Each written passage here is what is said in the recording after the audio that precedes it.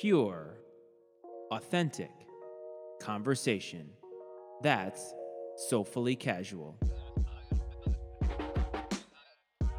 So grab your favorite beverage, sit in your favorite chair. Here is your host, Matty Ice. Hello, everyone. Welcome back to Soulfully Casual. I am Matt Freites, your host, and it's good to be back. Last week, I had to take a little bit of a hiatus. You got sick kids, you got renovations going on in your house, and these things are just going to happen. Sometimes you got to take a break because life happens. Sometimes you got to take a break because you got to take a break. So I want to say thank you to everybody who is watching on YouTube. Of course, if you are watching on YouTube, you can find all the social media handles at the bottom of your screen.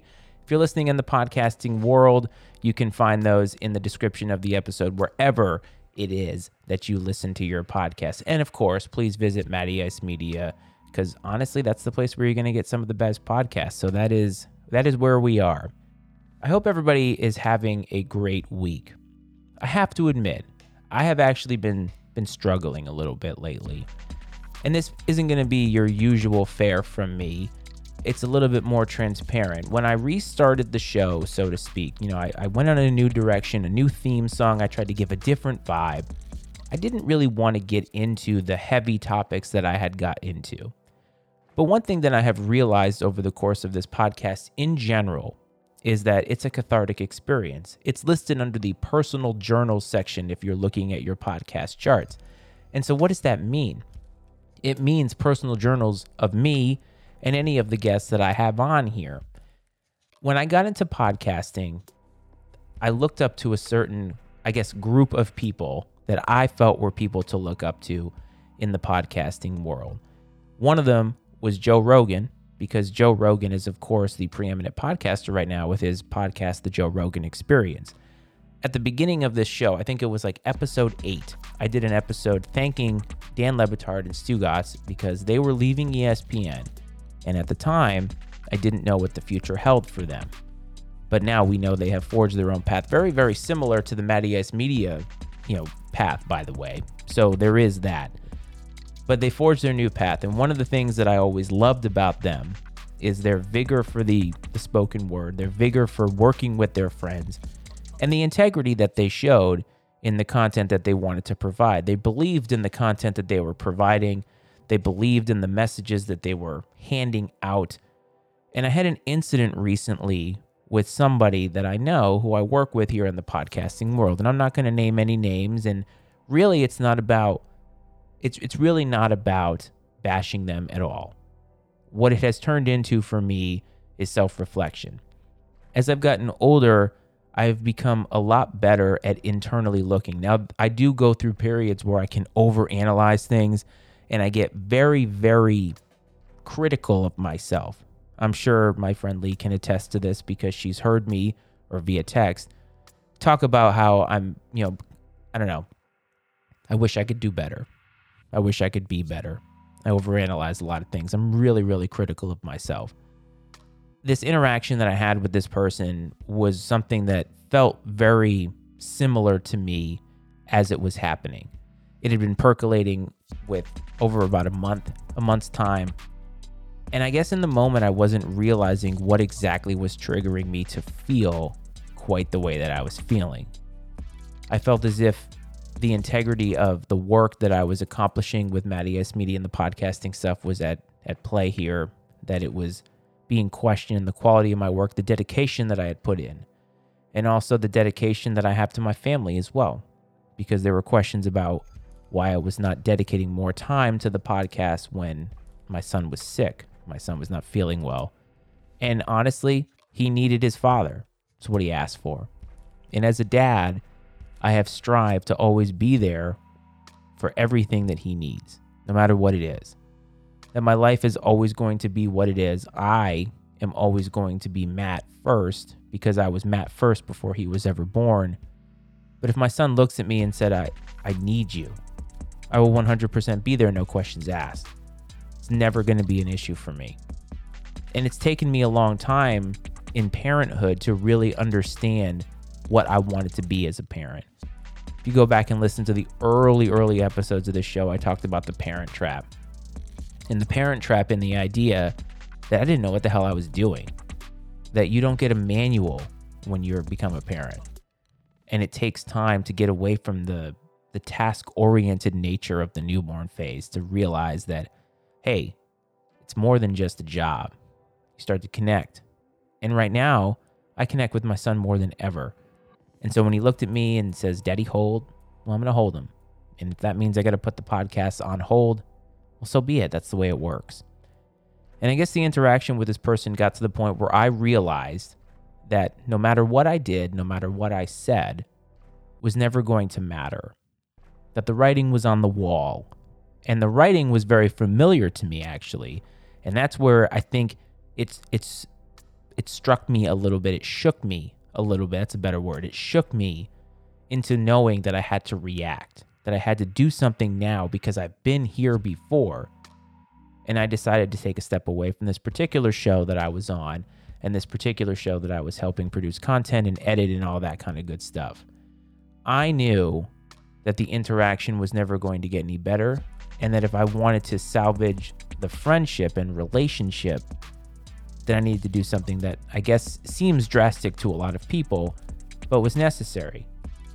And in the time since that has happened, it's been almost a week, I've done a lot of thinking, a lot of reflecting, self-reflection about what happened, self-reflection about the way that I handled it. And I've sliced and diced the whole thing and, overanalyzed. Did I do this wrong? Did I do this right? I've asked people for their opinion. I've talked it over with my wife. I've talked it over with my best friends. And I've heard differing opinions on all sides. And what I've come to realize is that it's complicated. But I've also come to realize that my reaction and feelings about what I needed to do were rooted in something ancient and archaic. The reason that I had been there before was because this was basically a microcosm of what I went through with my mom. And then I also realized that grief has been something that has been following me around. It's been following me around silently, like a silent partner, like a barnacle. It isn't quite overt the way that it was when my mom died. It isn't quite, so depressing that I just can't do anything. I'm able to do everything that I want. I'm able to function. But there are some times when I have an emotional response. There are some times where I have a physical response to something. And in the moment, I'm thinking about what it means in a vacuum. But what it really is this grief following me. The changes that have happened to me on a mental state, an emotional state, since my mom died. I don't think I've quite taken into account just how much grief has affected me over the course of the last 8 months or so. It's hard. Grief is hard. It's not linear. It's never easy. It's never straightforward. And it kind of follows you. And when I saw this interaction deteriorating in a way that my mom and myself deteriorated in terms of our relationship, I knew unequivocally that I didn't want that to happen again. Because for so many years, I had let it go. I had given my mom the opportunity to be unchecked, to never be called out for anything. And what ended up happening is I ended up calling her out in such a way that probably wasn't as constructive as it could have been. It could have been a conversation that happened over years. Could have been something we worked on together, something that was constructive. And I never gave her that opportunity. Never gave myself that opportunity. And so I did it. Ever since my mom died, the idea of how I spend my time has been very, very much on my mind. Who I spend my time with, the quality of which I spend my time, and what my priorities are. And you could laugh at that because I spend a lot of my free time podcasting because it's something that I love. But what you don't realize is that of 7 days a week, 2 of those are really spent podcasting for the most part. And I'm talking about 2 nights. Most of the other time I spend working, taking care of my home, being with my wife, being with my son, spending time that is so precious, making those memories and making sure that I'm as present as I can possibly be. When I encounter people who want to waste my time or seemingly want to waste my time or seemingly don't respect my time and who are disrespectful toward the way that I'm choosing to spend my time when I'm not obligated in a financial sense or in a employment sense to be with them, it rubs me the wrong way. And I've realized that I'm not going to settle for second best when it comes to the time that I have on this earth. I don't know how much time it is. I'll never know. Nobody ever knows. But what I can control is how present I am. What I can control is how I spend it. The quality of the company that I keep matters to me. And what I don't want is to allow something to continue unchecked and not give the other person the benefit of knowing that we could have fixed it. 5 years were lost when my mom and I decided that we didn't want to have a relationship anymore. At the time, it felt very one-sided, but as I've thought about it over the years, it was a conscious decision on both parts. 5 years. My mom is no longer on this earth, and I can't get that time back. Nobody can. Nobody can get any time back. I never want to be put in that position again. Never want to be put in a position that somebody that matters to me was not given the chance to continue to be in my life because I didn't take the time to figure out what the hell was going on with me. And so I've changed a little bit, I guess. I've changed in my approach to life. I've changed in the way that I want to look at the people around me. And it doesn't mean that I'm not going to put up with any BS.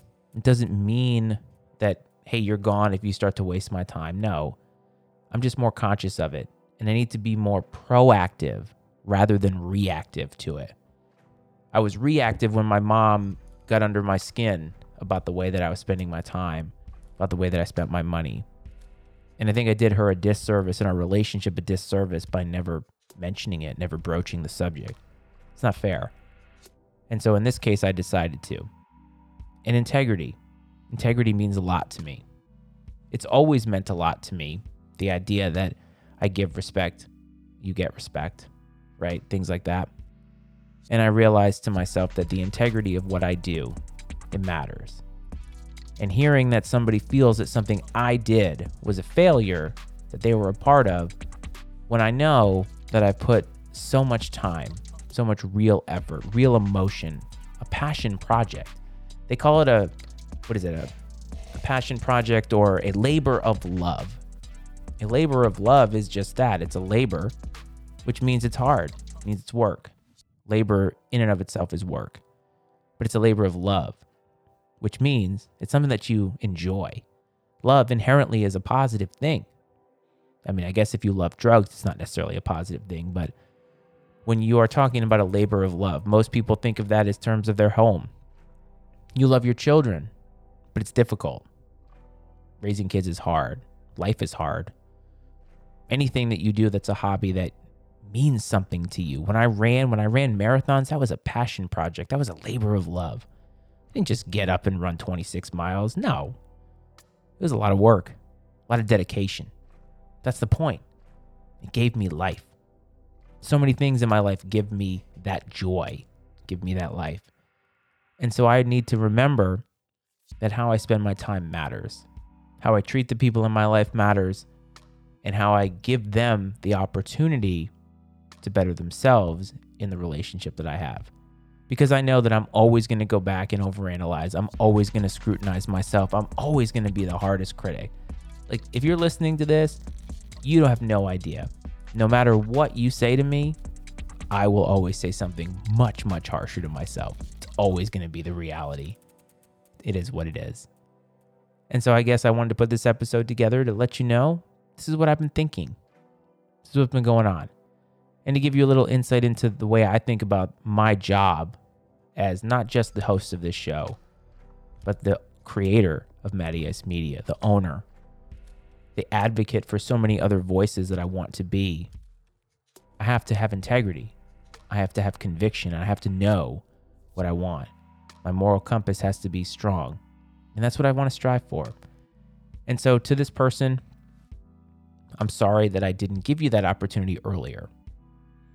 You deserved more from me, but ultimately, your friendship means more to me than the show and the podcasting world. Because the podcasting world will always be there, but friendships don't always stay there forever. Friendships come and go. And at this point in my life where the pandemic has separated us so much from other people and it's taken away so much. And as you get older, you just start to be around less people, I guess. I don't want to have that happen. And so I made that choice because I thought it was the right thing to do for our friendship and for the lasting relationship that we had built over the course of the last couple years through the podcasting world. So that's all that I got for this week. Not really somber. I'm not in a somber mood. I'm just pensive, thinking about a lot of stuff. We have a lot of change happening here at the Freites household. Brand new kitchen. Been living in the studio for the last couple of weeks while all that is happening. My son is getting older and older, talking so much more. Life is full. It's full of a lot of joy. And honestly, I don't think I could be happier.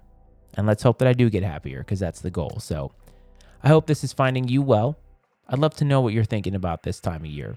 I'd love to know what you're struggling with.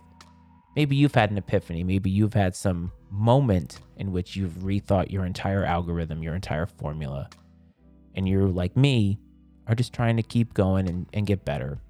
If you've lost somebody, whether it's recent, it doesn't have to be recent to show grief.